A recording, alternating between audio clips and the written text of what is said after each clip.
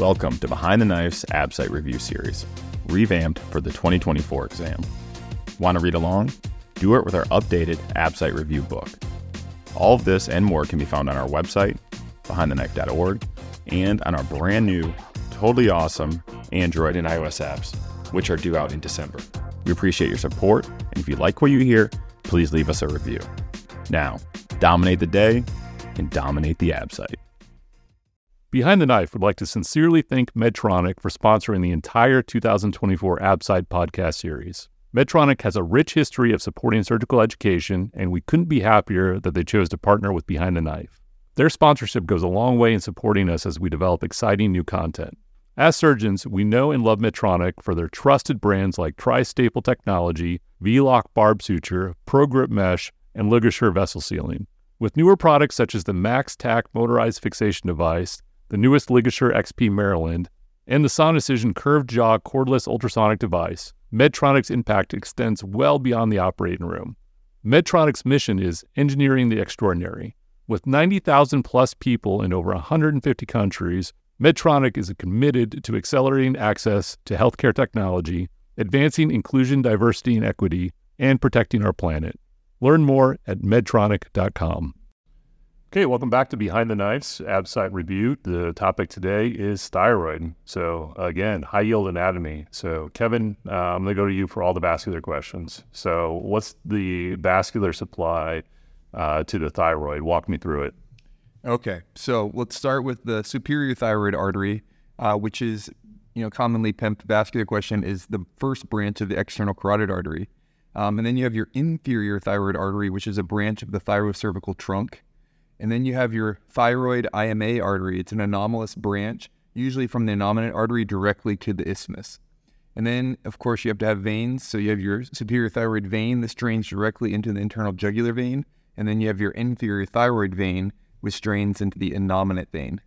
Great. And again, we have an image that goes along with that. So just review the companion and make sure you understand that vascular anatomy. Moving on to nerves, John. So, I think the two most pertinent nerves are, when it comes to specifically head and neck and especially thyroid, is the superior laryngeal nerve and the recurrent laryngeal nerve. So superior laryngeal nerve, what does it innervate and what happens if it were to get damaged? Yeah, the superior laryngeal nerve is the motor to the cricothyroid muscle, and injury to this, you would lose projection and fatigue during speaking. For the recurrent laryngeal nerve, remember the right travels with the vagus and loops around the innominate artery, and the left originates from the vagus nerve near the aortic arch, looping around the aorta. Injury to the recurrent laryngeal nerve is that you can get paralysis of the vocal cords. If you get injury bilaterally, it can obstruct the airway. Yeah, so you may want to consider preoperative laryngoscopy to visualize the cords, especially at higher risk patients. So moving on from anatomy, let's talk a little bit about physiology. So thyroglobulin and calcitonin are really two of the important proteins to understand. So what's the function, Kevin, of thyroglobulin and calcitonin?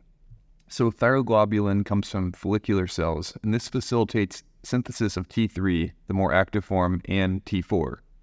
Calcitonin comes from C cells, and this actually lowers the serum calcium via multiple mechanisms.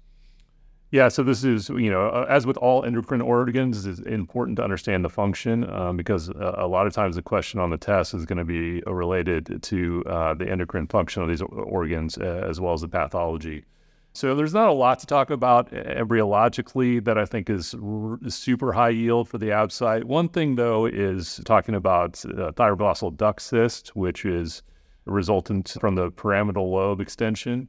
The thing to remember is that it has malignant potential, so it's important to resect this if you do have a thyroglossal duct cyst. Otherwise, let's move on to a little bit of that pathophysiology. So let's talk about hyperthyroidism. So John, what lab findings are found in hyperthyroidism? Yeah, so for the test, if you clinically, if you have a patient with suspicion of hyperthyroidism, you'd order a thyroglobulin test as well as a TSH. You would find on your results low TSH and elevated T3 or T4. Okay, all right. And what are some common medications that are used to medically treat hyperthyroidism? So a few options are PTU. The side effects of this are aplastic anemia and agranulocytosis. However, PTU is, if you see the option of a pregnant patient, is safe to be used during the first trimester of pregnancy as it does not cross the placenta. Another option is methimazole, and the side effects with this drug are cretinism, aplastic anemia, and as also agranulocytosis. Okay, great. So yeah, PTU and methimazole. So the thing that comes up is that pregnancy question. So both can actually be used in pregnancy, but during the first trimester, you want PTU as it does not cross the placenta. And then later in the pregnancy, typically transition over to methimazole. Okay, Kevin, so let's talk a bit about Graves' disease. So how is Graves' disease diagnosed? So there's two ways to diagnose Graves' disease. You can give them the radioactive iodine and you'll see diffuse uptake, or you can also test for the antibodies against TSH receptors. Okay, what about management of Graves' disease? So you can use your antithyroid medications. You can use radioablative therapies, radioiodine ablative therapies, or you can resect it with a thyroidectomy. Okay, so when you're approaching resection, what are some important principles? So you want to make sure they're in a euthyroid state prior to the surgery to avoid a thyroid storm. Okay, and how about, is there any, what's a Lugol solution? I've heard about Lugol solution when it comes to thyroid storm. Yeah, I've never really used it, but apparently it decreases the thyroid vascularity and makes it firmer and easier to resect. Okay. Let's talk a little bit about that, John, about then multinodular goiters. What are some clinical manifestations of multinodular goiter, and how are these approached and treated? Yeah, you might see a question explaining a multinodular goiter, and that you'll see radioiodine uptake in multiple locations within the thyroid gland, and then surrounded by suppressed thyroid gland tissue. The management for this, you can use medications, but the traditional management is total or subtotal thyroidectomy. Okay. So I want to go back a second and talk a little bit more about thyroid storm. So Kevin, you mentioned it. So what are the signs and symptoms of a thyroid storm, and how do you treat? Yeah, so these patients will generally, they can have a lot of different manifestations, and it can be life-threatening. So sometimes they present with hyperthermia. They can have CNS manifestations, cardiovascular dysfunction. And then to treat them, you generally do supportive care, including cooling blankets, radioiodine ablative therapies, and thyroidectomy. Okay. So, another common cause of hyperthyroidism and ultimately even progressing to hypothyroidism is this. So, John, when we talk about thyroiditis, what's the most common causes of thyroiditis, and how do we manage and approach these? Yeah, there's three main types. The one you get a lot more questions on is Hashimoto's, and this is caused by anti-thyroid peroxidase or anti-TPO antibodies. And it presents with a painless goiter. Management is thyroid hormone replacement. The second one is subacute granulomatous. It's painful, maybe related to viral infection. You'll see low uptake on your radioiodine uptake scans, and the management for this are NSAIDs and steroids. And the third one is Riedel thyroiditis. It's chronic inflammation causing fibrosis, has a hard, non-tender, and is associated with hyperthyroidism. The management for this is thyroid hormone replacement and steroids. Yeah, great. So just be familiar with those different types of thyroiditis, and again, things like the Hashimoto's and its association with the anti-TPO antibodies, as well as some of the different histologic descriptions, because you may see those written into a question stem and asking you what the treatment would be. Let's move on to thyroid nodules and malignancy. So something that comes up frequently is how the diagnostic evaluation of a thyroid nodule. So Kevin, where do you start with a thyroid nodule? Yeah, so ultrasound's a really critical part of this. And so you get a good ultrasound, and what you're looking for in it is whether it's hypoechogenic, whether it has microcalcifications, irregular margins, unorganized vascular patterns, lymphatic invasion, or if it's taller than wider in the transverse plane. And then after this ultrasound, you're generally going to get an FNA.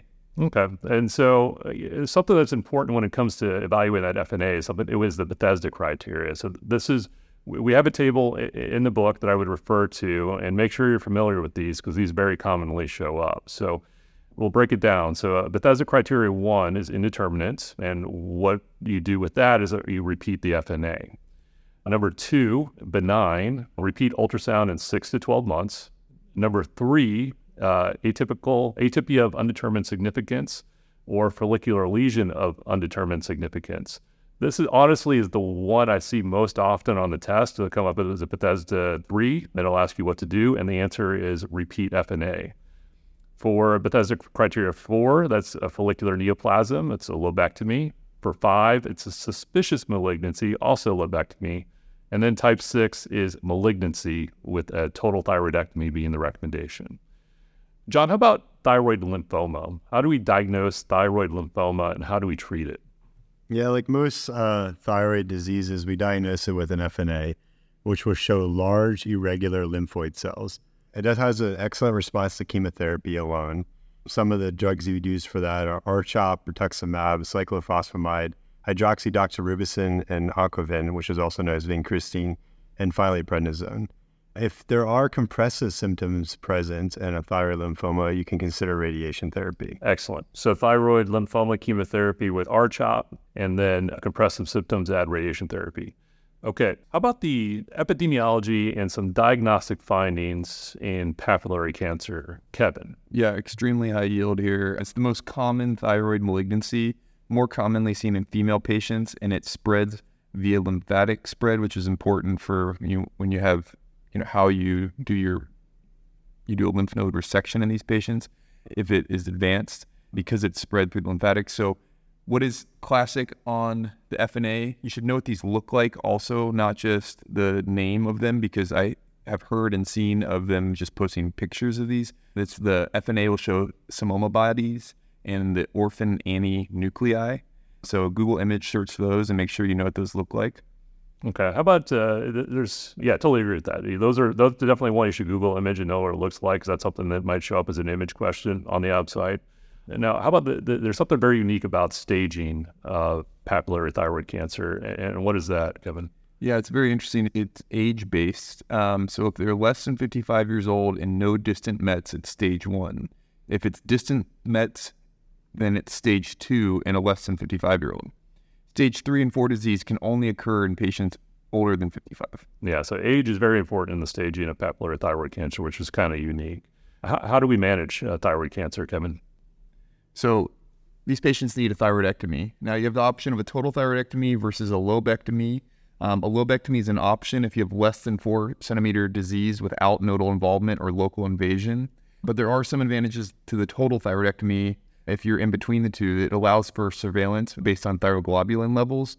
And then you can also do postoperative radioiodine treatment. And this can also remove any potential multifocal disease.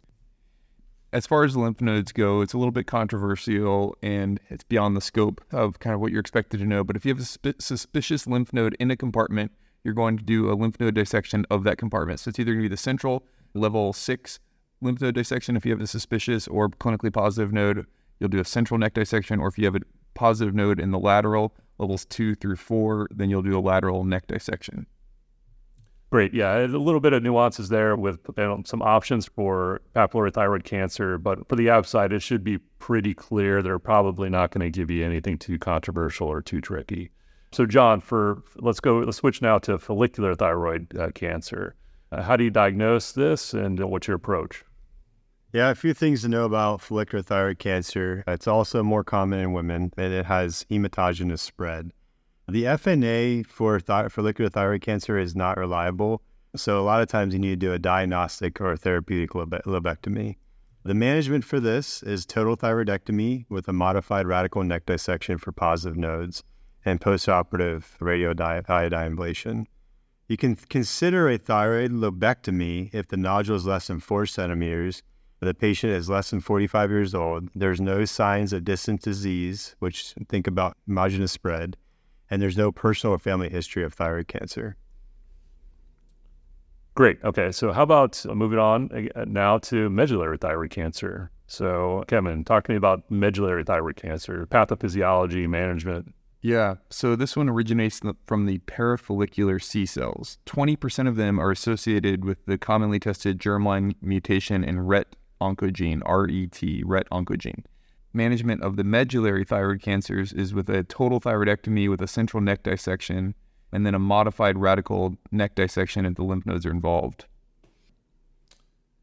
Yeah, and of course you want to monitor for surveillance after that with checking your CEA and calcitonin levels. Now moving on, we can't finish a discussion about medullary thyroid cancer without talking about the MEN syndromes, which can be very confusing.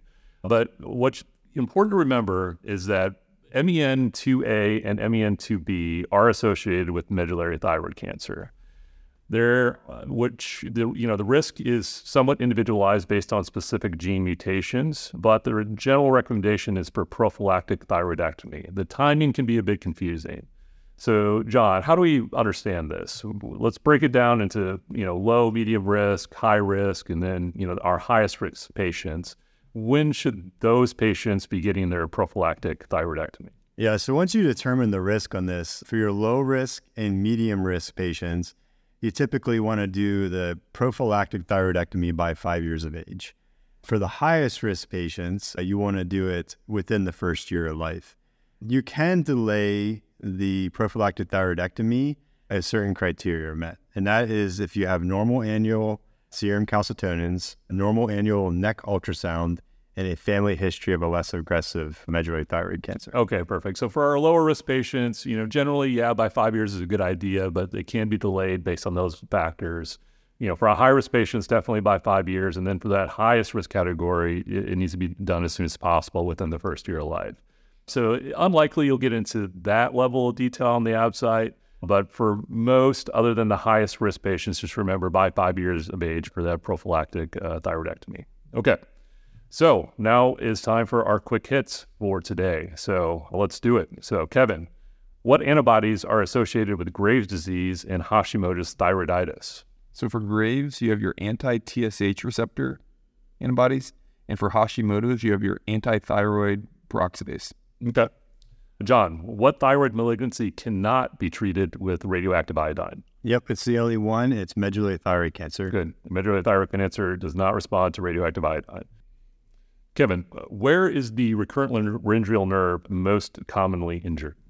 Near the ligament of Berry. Okay.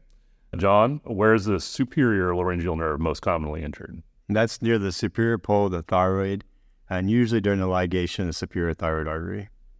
Okay, good. What's next? So what's the most common symptom of an elevated calcitonin? Yep, that'd be diarrhea. Yeah, pretty nonspecific, but diarrhea is the most common symptom of an elevated calcitonin. Okay, and finally, what group of nodes are found within the anterior suspensory ligament, and what is their clinical importance? It's the Delphian nodes. They're at the level 6, and these are the frequent first site of Mets during thyroid cancer. Excellent. All right, that does it for our ABSITE review of the thyroid. Thanks for listening.